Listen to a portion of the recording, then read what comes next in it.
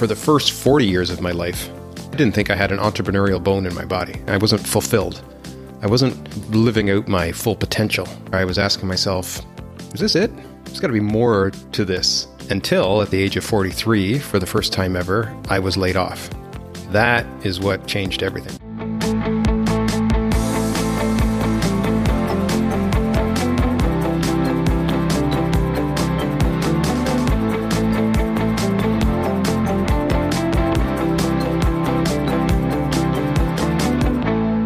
Welcome to the Nomad Solopreneur Show, the only podcast where you learn actionable tips that you can apply right away on how to build and grow a one-person business while traveling the world.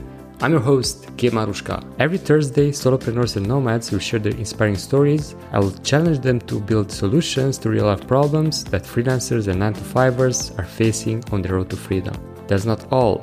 Once a month, I welcome a special guest like executives and industry leaders to bring their wisdom and expertise to the table.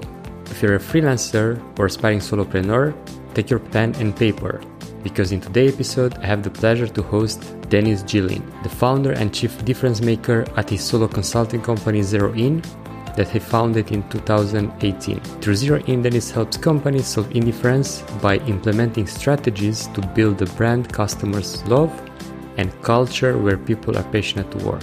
Author of the best-selling book, The Zero In Formula, Mr. Geelen has worked with companies in several industries, spoken at countless events, conferences, workshops, webinars, with dozens of guest appearances on international podcasts. Now, Dennis also helped the solopreneur get started with his latest book, The Accidental Solopreneur, providing a playbook for success told through a riveting and relatable parable that is getting rave reviews from entrepreneurs around the globe. Welcome, Dennis. So glad to have you here. Yeah, thanks for having me. Happy to be here. I was looking forward to our chat because I was checking your profile on LinkedIn. We are connected for quite a while and noticed that you started quite late your solopreneurship journey. And I'm eager to find out how that's come to fruition and why you make this decision to become a solopreneur and an accidental solopreneur. I get that question a lot. Well, lots to unpack there. So why did it happen so late? So for the listeners, it happened when I was 43. That's when I started my solopreneur journey. And I would say the main reason is for the first 40 years of my life, I didn't think I had an entrepreneurial bone in my body. I had no aspiration to do my own thing, to start my own business. I was a corporate guy and I was fine with that. That was what was modeled for me by my parents growing up. You know, you get a good education, you get a good job, you're loyal to your company, and that's what you do until you retire, right? So that was great. I was doing that. I was successful at it. It was comfortable. It was safe. I had no thoughts of being an entrepreneur or solopreneur until probably in my late 30s. I did start to kind of get this itch. You know, I'd been in the corporate world now for almost 20 years at that point, and I'd climbed up the corporate ladder, had been very successful. And I finally got to this point where I was asking myself, is this it? There's got to be more to this. I've kind of checked everything on the checkbox, right? Get your degree, check. Get a good job, check. Buy the house, check. Get married, have kids, right? And then all the check marks were there, but something felt like it was missing. There was something, I wasn't fulfilled. I wasn't living out my full potential, and I knew that I could do more, but I didn't. Until at the age of 43, for the first time ever, I was laid off. That is what changed everything. Suddenly now this safe, comfortable corporate, script that I was following wasn't so safe anymore.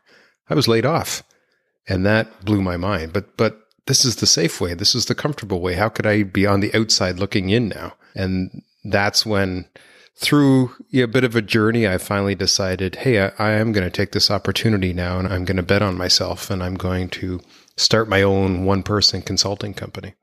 Wow, that's quite a hell of a journey. And I'm curious, when you mentioned that you got that itch, it was the routine that made you realize that it's more to this, or what exactly I think it was a combination of things. It's all exciting and new in the beginning. You get your first corporate job. You start climbing up the corporate ladder. You're learning, you're growing. Everything's new and exciting. And you start learning how to be a leader, and you start learning how to plan and strategize. And that really kept me filled for several years until eventually I started to plateau, right? Eventually you reach your ceiling, and there's no more new or exciting or more stuff to learn eventually. And that's when I was like, hey, wait a minute.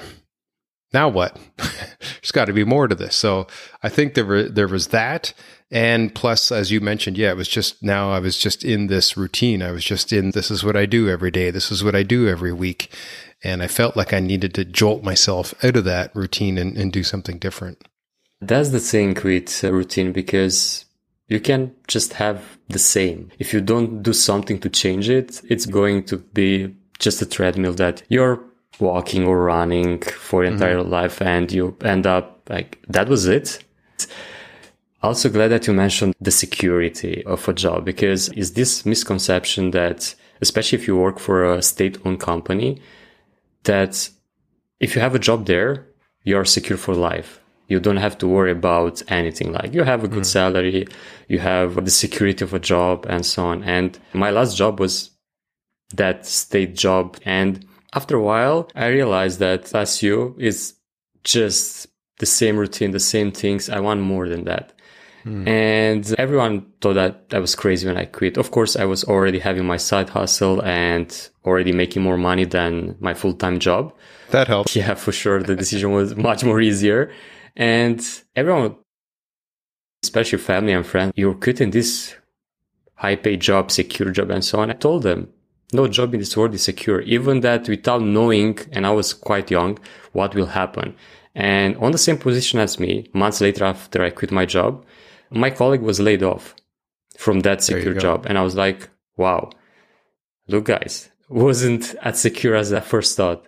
Same for you. You imagine that, especially being in leadership or in a corporate world for so long, you might think that your job is secure. You have all the locks in place to be able to continue that journey for the rest of your life. But it seems that is not true.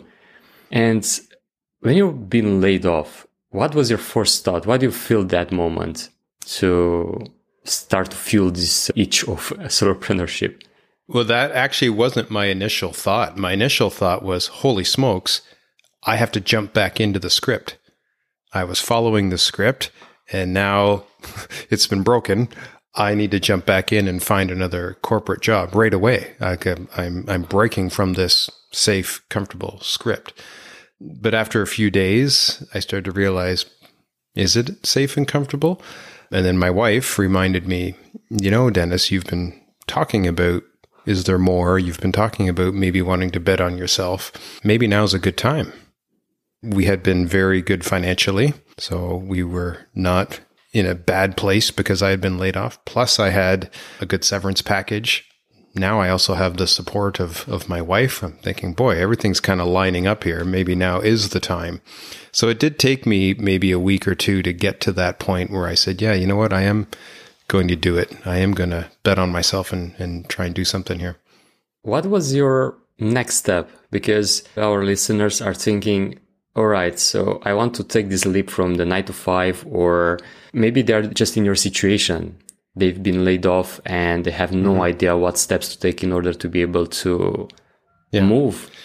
Recommend anybody do what I did. I mean, your path is much smarter. You start as a side hustle, you build it up until you know you can replace that 9 to 5 income. In my case, I was starting from scratch. There was no more 9 to 5 job. Yes, I had the severance package, but I was starting brand new. And eventually that severance package would run out. So I kind of had this ticking clock of, you better start learning how to build a business and make some money. So I had this pressure in the background of, you better figure this out. At first, I was quite naive and probably a little too proud. I just thought, I've got 20 years of corporate experience. I'll just announce to the world that I'm a consultant now, and the clients will be lined up at my door and everything will be fine. I soon learned it doesn't work like that. And I had a lot to learn when it came to how to brand myself, how to market myself, how to package my services and my offering, how to sell it.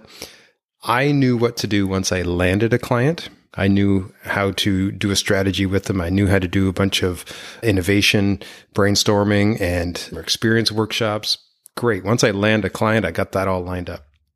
I had no idea how to land a client, right? So, but I didn't know what I didn't know. So it took me a while to figure out, man, I have a lot to learn. And that's when I had to start diving in and learning about branding and marketing and sales. That's the thing, isn't it? Getting those clients on the door are probably the most challenging parts when it comes to doing something for yourself, even as a freelancer or a solopreneur or starting a new business is the hardest part. And you mentioned that it works to actually build a personal brand and start marketing yourself. What was the channel that you focus on? Originally, so this was 2018. This was before the pandemic. So I was doing a lot of in-person networking. I joined the local chamber of commerce. I joined a bunch of local business networking groups, and I was going to all these different meetups and meeting people and just kind of practicing my spiel about who am I and what do I do and how do I help companies. And it was starting to get my name out there a bit. And I was starting to get a few clients that way. And then I really realized, boy, I can reach a lot more people a lot faster through LinkedIn. And I chose LinkedIn because, yes, there's all kinds of social media channels out there, but there's this one that's specifically for business, right? Correct. Especially in 2018, nobody was going on LinkedIn to look at funny videos of cats or people wiping out on their skateboard or, to see whose birthday it was. This wasn't Facebook. This wasn't TikTok. This wasn't Instagram. This was people there for business. So that's when I started to really update my profile, started learning how to post about who I am, what I do, and learning how to network on the platform. That's what really started to take things off for me once I kind of figured out how to do that. That's wonderful, and happy that you mentioned networking, because networking is top 3 of my favorite way to get clients on the door. And it's powerful, isn't it? Because through network, you build not only relationships, but you build opportunities. Because is this misconception that if I do networking or if I outreach to people on LinkedIn, for example, is to sell something? No, it isn't. You have to build relationships. You have to stay on top of their mind and be resourceful, be helpful to them. And that way, at some point, maybe you'll get a client or get opportunity to speak. I noticed that you speak to over 50 podcasts. That comes through networking, I guess, right? Yeah. In the beginning, it was me reaching out, asking to be a guest on a lot of podcasts. Now it's the other way around. Now that I've done so many, I get a lot of people reaching out to me saying, hey, do you want to be a guest on the podcast? And that's just from networking. And I like to tell people, it's not that you network, it's how you network, right? Anybody can go on LinkedIn and send out a connection request and immediately pitch somebody their services. Nobody likes that. That's not networking. You nailed it. It's connecting, it's building relationships, and it's slowly over time, and it's providing value for free a lot in the beginning to prove your worth, to prove that you are credible, to prove that you have the expertise. And then I even learned, boy, what I post, I need to be giving away all kinds of value in my posts as well. Just free tactics, free strategies, free information. That just allows people to see you as this credible expert, and it earns trust. And then eventually they start reaching out to you. Hey, can you help me with this? Hey, can I pick your brain on that? Hey, what would you do here? And then that's when you know, okay, this is working. And now the real trick is, how do I then turn that into an offer at some point? That's still the delicate part, right? Exactly. And that's the biggest fear for those that want to put themselves out there and show themselves as an expert. The fear of giving too much for free. But usually people hire you either to execute for them or to actually walk them through the process. The information, it's for free everywhere, like YouTube. Yes, exactly. LinkedIn and all the places. Yep. But what you do with that information, as you mentioned, that there is a thing that you need to build that offer. You need to actually get that client in the door and help them. They're hiring you to help hold their hand, right? The phrase I like to use is, Nobody has learned to ski just by reading a book.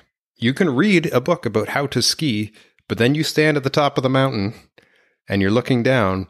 You want an expert standing beside you to show you and correct you and guide you and hold you up.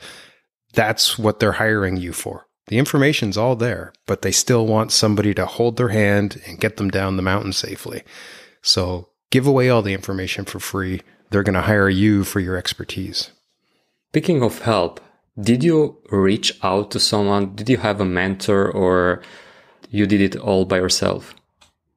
In the beginning, I tried to do it all by myself. The problem I found was there's tons of information, almost too much. That was the problem. I could read all these books. I could watch all these YouTube videos. I could read all these blogs and articles. I needed somebody to help me decipher it down to which books, which blogs, which articles, which videos were appropriate for me and my business. And who can decipher, do this, but don't do that part. And try this first before you do that. And that is what's missing, because everybody's different and everybody's business is different. So yes, I did. I reached out to several people. I took some courses. I was part of some cohorts. I had some mentors. That was a big part of really cutting through the noise and figuring out what information and which people I needed to help guide me in my early steps. So the mentorship was huge. Just wondering if you have in mind a solution to find your mentor or to find that ideal resources, because there is a lot of noise. Like you have a lot of experts online doing various things and so on. And at some point I was also searching for a mentor, and I got overwhelmed easily because the amount of information, the amount of mentors and experts. Do you have any tip on how to do that easily without getting scared and literally quitting? Right. Yeah, it can be overwhelming. There's coaches or gurus or consultants everywhere, right? So what I really tried to do was say, okay, what am I specifically trying to do? And who is somebody that is maybe a couple steps ahead of me? I don't need somebody that's making $20 million doing this and they really found their way 10 years ago. They're so far ahead, and what they did was so long ago, it might not be relevant for me. I need somebody that's maybe 2 or 3 years ahead of me doing the same thing as me. And that's the most relevant person to be a coach or a mentor for me. So that was really how I kind of sifted down. I was starting a one-person consulting company. There's all kinds of business coaches or consultants or gurus out there, but I don't need to scale this thing. I'm not hiring employees. I don't have a product. I was a one-person consulting company. So I was looking for somebody who had done that. And that's where I really whittled it down and said, okay, who's a couple steps ahead of me doing that? That's who I need to be talking to. Very good advice. And touching a bit on this part of, you mentioned that you weren't looking to grow much. And I love that concept, like keeping as high as you want without getting overwhelmed and achieving your financial goal or whatever your goal is. What's the state of your business at this point? You are having help in various aspects of your business through contractors, freelancers, or full-time employee, or you are still alone? And No full-time employees. I did not want that. I came to a point a few years into my business where I was like, okay, what is my next step? Do I get a partner? Do I hire employees? But I had to take a step back and say, well, what was my goal here? My goal wasn't to make as much money as I can. My goal was to create a lifestyle. And the lifestyle I want is freedom over my time.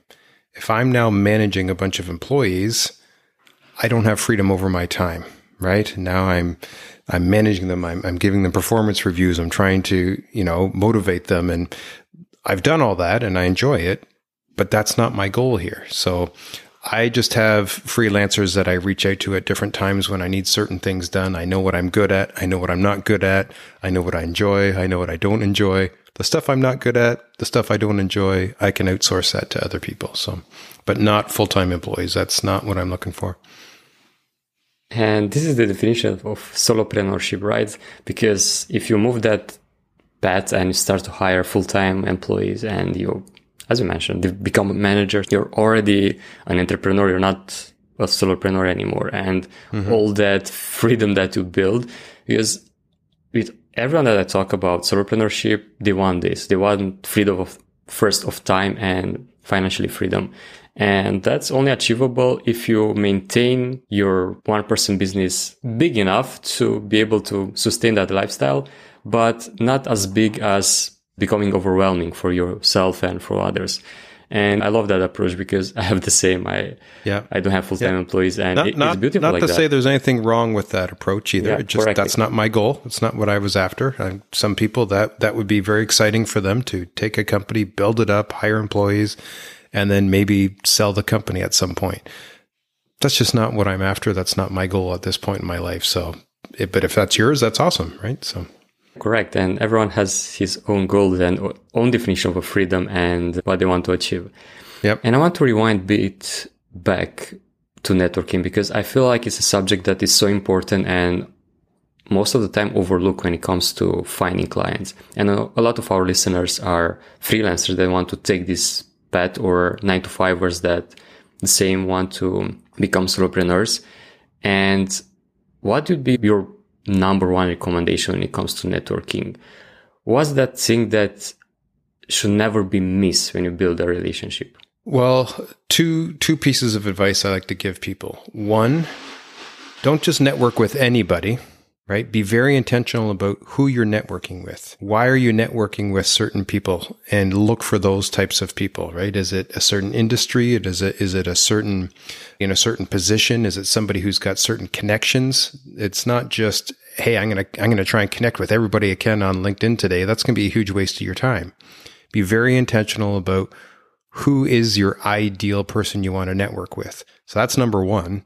Number two is, and we touched on it already, be a giver. While you're networking, make it all about them. How can you help them? What advice can you give them? Who can you connect them with? You want them to trust you. You want them to see you as a credible expert. You want them to see you as somebody that brings value. You want them to see you as somebody they trust. That doesn't happen by asking them for stuff. That happens by giving them stuff. And eventually what will happen is, because they, over time, will see you as a credible expert, as somebody they trust, as somebody that gives value, human nature says they're going to eventually want to reciprocate. And now they maybe want to hire you, or they want to introduce you to somebody, or a business opportunity comes up and they think of you. That's just how human nature works. But you don't jump to that in the beginning. You start by being a giver and just give. Love that, because reciprocation is something that people often overlook, and they think that, I give this person so much value, I help them so many times and so on, and they'll never pay back. And they will, and that's the beauty of it. And do you think that you need to have an agenda when you go to a networking event, or let it flow naturally without having on top of your mind, I know this person will be at this event. It's a must to talk with him or with her. Or is just something that you do naturally? And my answer there would be maybe a bit of both. You don't want to go in completely unprepared, right? Who are the types of people I want to network with? What are the types of things I want to say? What are my goals? But then once you're there, be able to go with the flow. Be a bit flexible, right? You're going to get asked questions maybe that you weren't prepared for. Your conversations are going to go in different ways. That's okay, right? Be open to those new conversations. They might lead into a path that is, bearing fruit that you didn't even foresee, right? So be open to that as well, but don't go in completely unprepared. Great advice, because otherwise you'll just fail without starting. Yeah, exactly. Do you have any other favorite ways of getting clients? Early for me, again, before COVID, I was hosting a lot of in-person workshops. So after I had kind of built my personal brand and had my offering, and I, narrowed down my niche, I started doing a lot of workshops. These were paid workshops, but it would get me in front of a lot of businesses or clients that wouldn't have that opportunity to know me otherwise. Or if they did, it was just because they read a post on LinkedIn. Now they were in a room with me.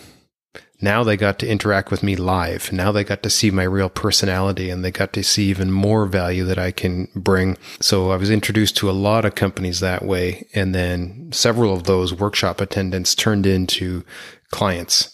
They would go back and they would say, hey, I just came back from the workshop with Dennis. Here's a bunch of stuff he taught. Boy, do you think we can get Dennis in to help us implement this strategy? And that's what was happening a lot. Obviously, with COVID, the in-person workshops went on hold. So transitioned that into a lot of speaking engagements or virtual workshops or webinars. Not the same feel as, being in person. But that was definitely huge for me in the beginning to get the ball rolling. You mentioned that there were paid workshops. Yep. You have to pay to attend them from your perspective, or the attendees have to pay to participate? They had to pay to participate. I was doing like half day or full day workshops where I was giving a lot of really good, valuable tactics and information. So for that, they would have to pay. I would do some free 1-hour webinars, just to kind of get, grow my audience. But for the half day or full day workshops, those were paid. They had to pay to attend. I was asking that because I also hear that some experts that are at the beginning, they pay to host those workshops. They have someone that is getting together the audience for them and make sure the prospects are ideal and so on. So that's what I was curious if it was those type of workshops or the other way around. Yeah. No, it's not a bad idea as well. If you have the capital to do that and you haven't really made a name for yourself yet, you need to get yourself out there. You need to get in front of people. So that's another good tactic, provided the right people are in the room, right? So correct. And after you start building up your name and starting the consulting business, how do you realize that, okay, I grow up this from the ground up. Now what's next? What I have to do in order to have that security? Because even if you have your own business, if you have just one stream of income, it's not that secure, right? So how do you went about that? That's where the pandemic really helped.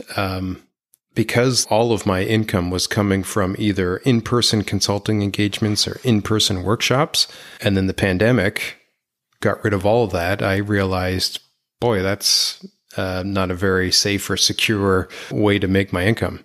It was working well until the pandemic hit, but now I needed to do something different. So that was when I wrote the book, The Zero In Formula. So my one-person consulting company is called Zero In.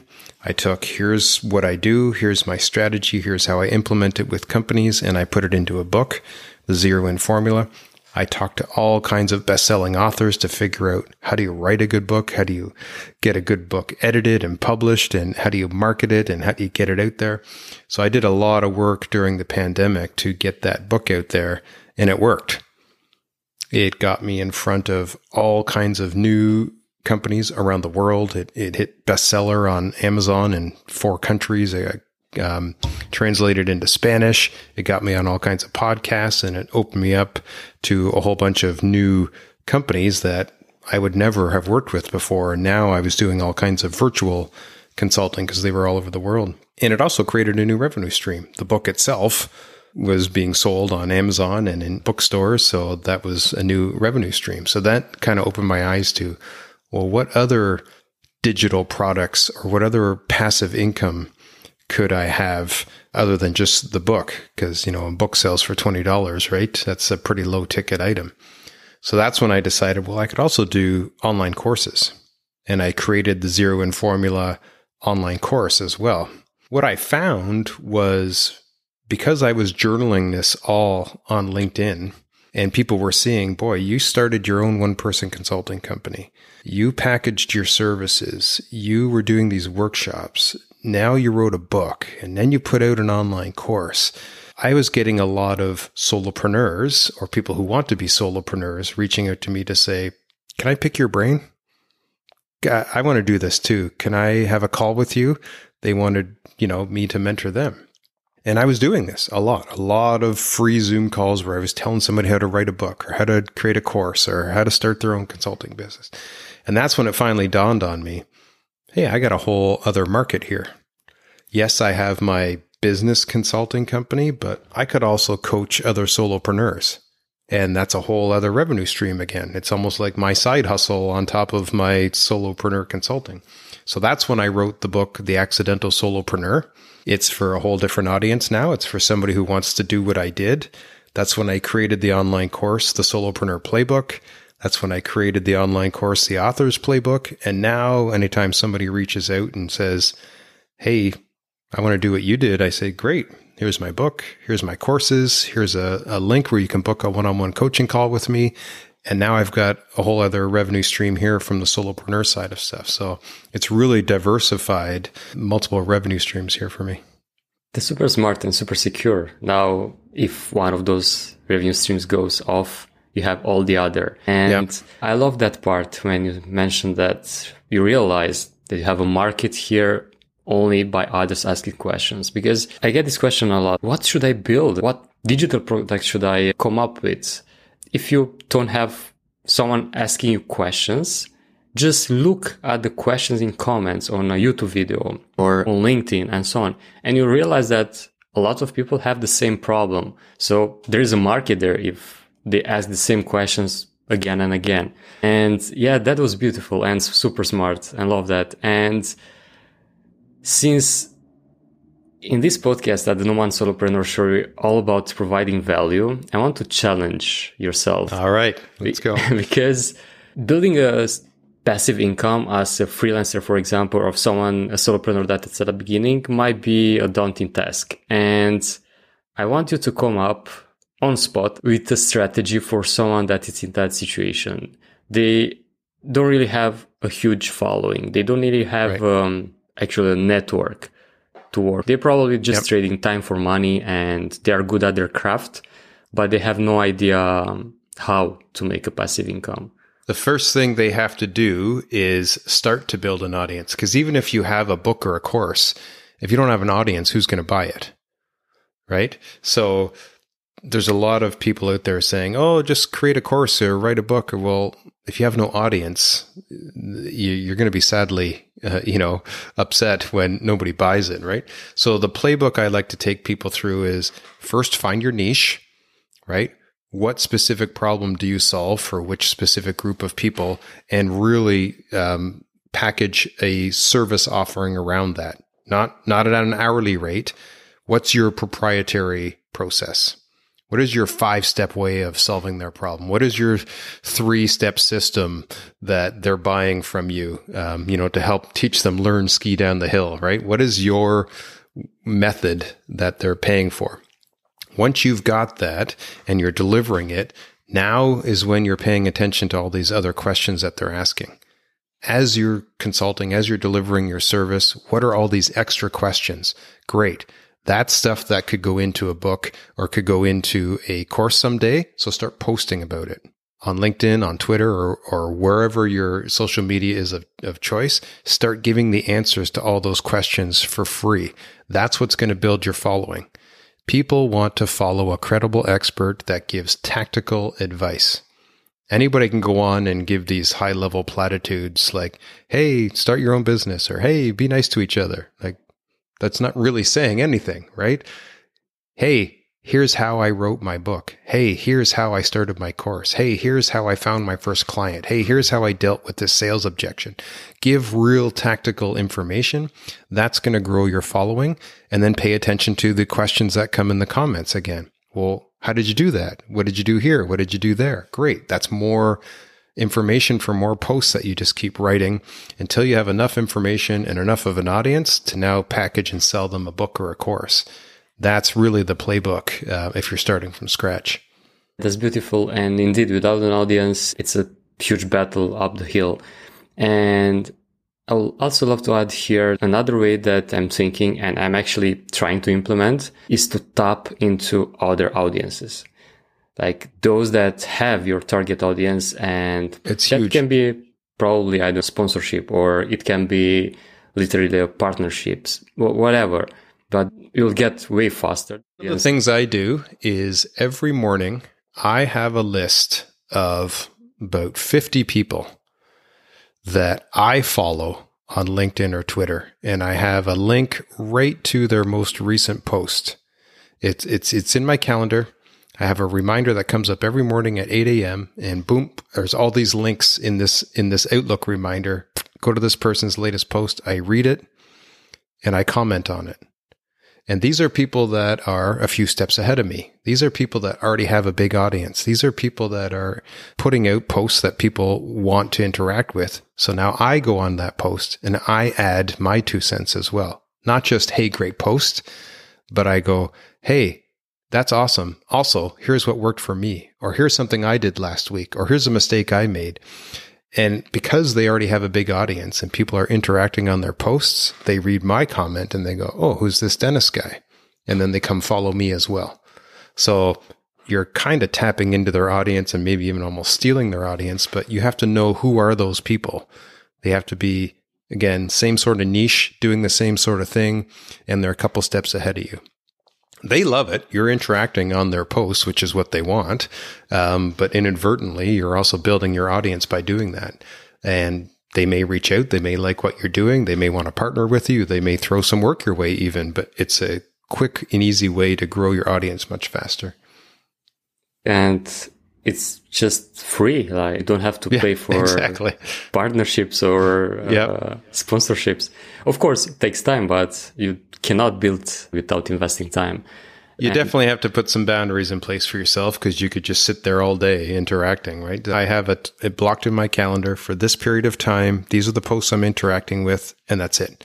I'm not just scrolling to see what's on there. I'm going to these particular people's posts and I'm reading them and I'm commenting and then I'm shutting down. Otherwise, you could spend all day. True. And discipline is a big part of being a solopreneur, because you can get caught up in so many scenarios that you don't want to be. No more excuses to not start building your network. Yep. And it's all there at your fingertips. So why not use it? I think what discourages a lot of people is it's not instant, right? We live in this age of everybody gets this instant gratification. Building an audience is not instant.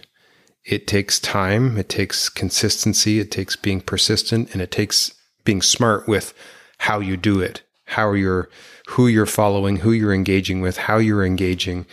Are you giving out good, actionable information in your comments, in your posts? And you have to do it consistently day after day after day. But eventually it will build an audience if you stick to it. True. If you want to have instant impact, instant income, you can stick to 9 to 5 or find another job if you get layoff and so on. But if you want to build a business, patience is key, because otherwise it won't happen overnight. And there will be mistakes. You'll learn from them and move forward. And speaking of time, how much time it took for you to go from the person that just got laid off and arriving at having multiple stream of income? So I would say the first 6 to 9 months was really me figuring things out. So between 6 to 9 months, I had now got my service offering nailed down. I had packaged it. I had branded myself. I had learned how to sell it. That was 6 to 9 months. Then it took me a while to write a good book and build another income stream there. And then the course of it was probably 1.5 to 2 years before I at least had even multiple income streams, but then another maybe year and a half to really start building up those passive income streams. So we're talking 3.5 years to get to that point. It was not an overnight thing. There's a roadmap you got to follow here. You got to find your niche. You got to find your offering. You got to learn how to sell it. Then you got to build this audience, and then you have to create these assets that you can sell. It doesn't happen overnight. Yeah, for sure. And without consistent effort and actually putting yourself out there, it won't gonna happen. I'm curious how a day in the life of the accidental solopreneur looks like. Where you put the most effort, especially when it comes to work. And of course, you can talk about your personal life as well if you want. Now I'm actually doing quite a bit of coaching. So I'm actually ramping down on the business consulting because the solopreneur coaching is really taking off. So I do a lot of interacting with people on social media about my book and my courses and my coaching. I do coaching calls, still doing a ton of networking. I do a lot of content creation. But I try and structure my day so that this part of the day is used for that, and then this part of the day is used for that. And I build in rest times in there. I like to walk my dog. So, there's at least still some routine and structure to what I'm doing. Yeah, it must be in place. Otherwise, it's hard to get carrying away with other stuff. And you have your office set up at home, or you go to different locations to work? Yeah. Well, I have a contract home, right now through my consulting. I have a contract with the local university. So I'm doing some work with them. I'm in there a few days a week. Otherwise, I'm from home. So glad that you mentioned that, because especially when you start working for yourself, and if you don't go to a professional place to work from, like a co-working space or even a coffee shop, it's kind of hard to, at least for me, it was super hard at the beginning to have some boundaries. I worked from home for 7 years before becoming a nomad, and at the beginning was hard. And I'm curious, how did you manage to balance this and put those boundaries so your dog is not bothering you or your family? And at first, for me, I loved it. I'm an introvert. So I was like, wow, I don't have to be around people all the time. This is great. I can do my own thing. Eventually, though, I did find, I do miss people. I miss being part of the conversations and strategizing and being part of a team. That there was this lonely feeling. So I had to make sure that I was building in, I need to do at least so many Zoom calls a day. So at least I get some people interaction. I do need to have boundaries. So I'm, not spending too much time doing non-work stuff. So I'm a fanatic about blocking stuff into my calendar. And that's what keeps me on track. The reminders pop up. I should be doing this now. And I've got that slotted for an hour and a half. Great. I'm going to do that. And then whoop, reminder pops up. Okay, you should be done that. And you should be doing this now. So that's basically all it really takes for me, is slotting it into my calendar and having those reminders pop up. And that's, it tries to keep me on track and give me some boundaries. That's powerful, isn't it? Because without having a plan for the next day, you just go there and you don't know what to do. What's next? You have to have those block of time or your tasks. But one thing that I was struggling with was having too many tasks for the next day. And I was like, I need to try something else. For me, at least, works to have the most two important tasks, the priorities that I have to do that day. Those are non-negotiable. And all the others, it's a good thing if I manage to go through them. If not, they can be postponed for the next day. What's urgent and important? I like to look at that. If it's urgent and it's important, I got to get those ones done. Everything else can slot in where they need to. Yeah, correct. And when it comes to working on your business, what are those 20% of your work that generates 80% of the results? I would say it's changed as my business has morphed over the years. But at this point, it's really putting out good, valuable content is the biggest thing for me right now. I've gotten to the point where I've got a pretty good size following on LinkedIn. And because I've done enough, I've built enough, I've created enough in my business, I've got tons of information I can share with people. So now it's putting out posts that are valuable with good information and interacting with people on those posts that really drive a lot of my book sales and course sales and one-on-one coaching. People really like it when I get tactical, and then they just want more of that. So that drives them to buy my book or my course or have a coaching call with me. So a lot of my time is spent creating content that is valuable and engaging for people. That's beautiful, and also easy to achieve to anyone that's an expert, because you have so much to share, and we all have an experience, a life that we can put out there. Of course, you don't have to get personal if you don't want to, but just providing that value and showing off your expertise and, as you mentioned, give. Yeah. At some point, you'll be able to take as well, because those persons will see you as an expert and be able to offer them advice. I say it morphed, though, because earlier, much bigger focus for me was on networking. It was on building that community and building those relationships, because I didn't have a big audience. Now that I've got a bigger audience, it's having good content. Other points in time, it's been really figuring out my personal brand. Like I just did a post the other day that explained how did I come up with my personal brand, the accidental solopreneur, and the story behind it, and how I've use that to differentiate myself from other solopreneur coaches. I don't just say, hey, I'm a solopreneur coach. I've branded myself as the accidental solopreneur, and there's a book that goes with it, and there's a course that goes with it. And I do threads on Twitter, and I do posts on LinkedIn once a week where I highlight a business or a product that was kind of discovered accidentally. And, so I've really made this my brand, and I use the same symbol on everything that I do, the little red hot air balloon. It's on my book. It's on my courses. It's on my threads. It's everywhere. But that was a lot of work coming up with that and figuring out how to do that. And, but now that that's done, I spend more time doing the content creation. So it really morphs over time where you spend the bulk of your time.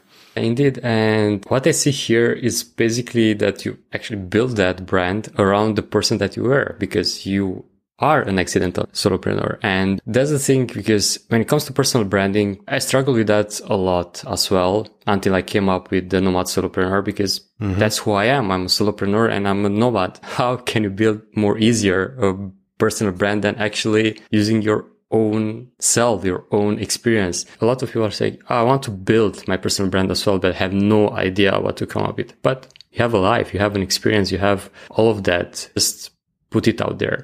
But I'm an introvert as well, so I know how hard it can be sometimes to put yourself out there. How did you overcome that?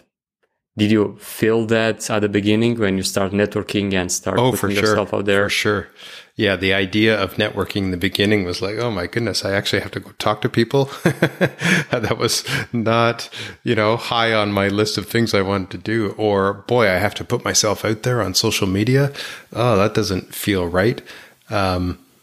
There's the introvert side of it, but then there's I don't want to come across as somebody that's being boastful. I want to put information out there. I want to share so that people trust me, so people see me as an expert. I don't want to come across as flashy or boastful on social media, right? So there's always that, trying to strike that balance. So I just had to kind of find my voice. I had to kind of find, well, how do I write or how do I talk when I'm talking with people so that I'm coming across as authentic. I'm coming across as somebody who's here to help, who's here to give. Hopefully they see me as more humble than prideful, because that's not the way I want to project myself. But it took a while. It took a lot of repetition and experience to find that voice. I just assume that this is something that everyone should do, even they are introvert or extroverts. Just put those repetitions there, because if you don't practice your shyness of camera or just being there and talking face to face with people, if you don't face that fear, it's hard to overcome. And that works. Repetition, right? Just do it. Just start. It's going to look bad. It's going to sound bad. It's going to read very bad in the beginning, and then it gets better over time, right? For sure. And if you're in my shoes, what's that one question that you wish I would ask you and I didn't? Good one. How about what's next for me? Nice. Love that. Yeah. My answer would be probably a newsletter, because I've been spending all of my efforts building an audience on other platforms. And just like a corporate job, it might seem safe today, but, the algorithm could change. Something could happen. Another company could buy LinkedIn. Elon could do something weird with Twitter, and that audience you've built, you really don't have control over it. So I really need to start building up an audience where I have control over it, and that would be through a newsletter. So that's probably the next step for me.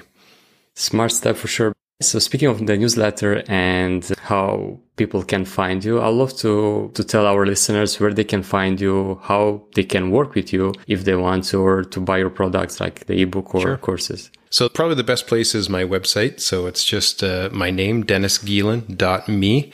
There you can see my book, you can see my courses, you can see how to book a call with me, you can see kind of my bio, how I've built my business. And if you just want to connect, and is probably the best place to connect with me and follow and engage with my content. Oh, that's awesome. And for those that are listening from a car or something, make sure to check out the notes, because I put all the links to Dennis' resources there, and we have a special gift for you, a big discount to the author's playbook, and you'll be able to find it in the show notes as well.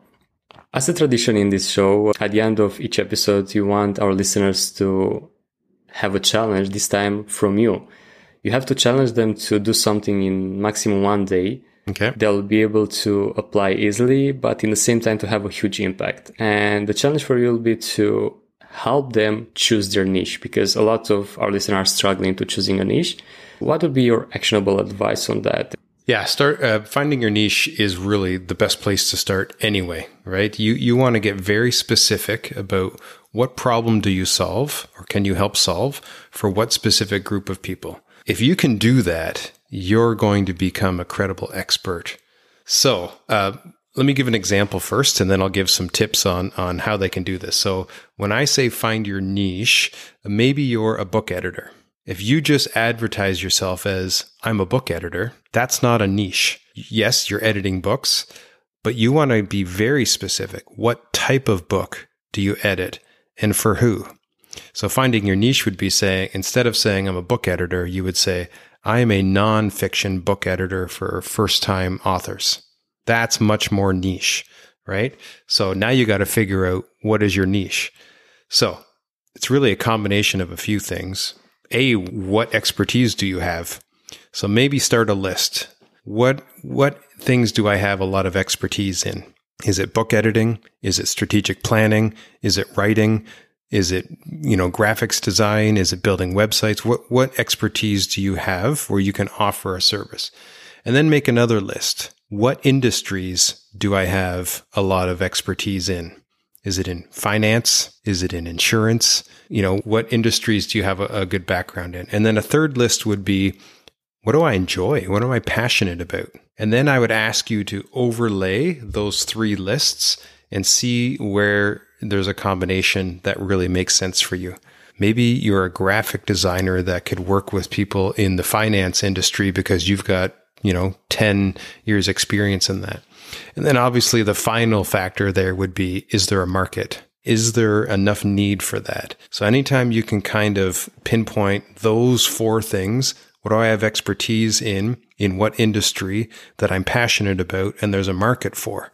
So if you can make those lists and nail it down to picking one from each, that's a great place to start for your niche. And then the next step really is, what do I have to offer, right? What would my offering look like? What would be my specific 3-step process, my 5-step system for delivering a solution to people in that niche? If you can make those lists and kind of write that out in 1 day, you are going to be way ahead of anybody else who's trying to start down this path. Love that. Thanks for sharing all this wonderful advice. It was a pleasure to have you. Thanks for having me on. That was great. Thanks for listening, everybody. I hope you enjoy listening to this episode as much as we enjoy recording it. If you find it useful, make sure to share it with your peers and subscribe to your favorite podcast station to not miss when we drop the next one. We have lots of exciting guests and surprises for you coming up. This is your host, Guy Marushka, with the Nomad Solopreneur Show. Until next week, pura vida!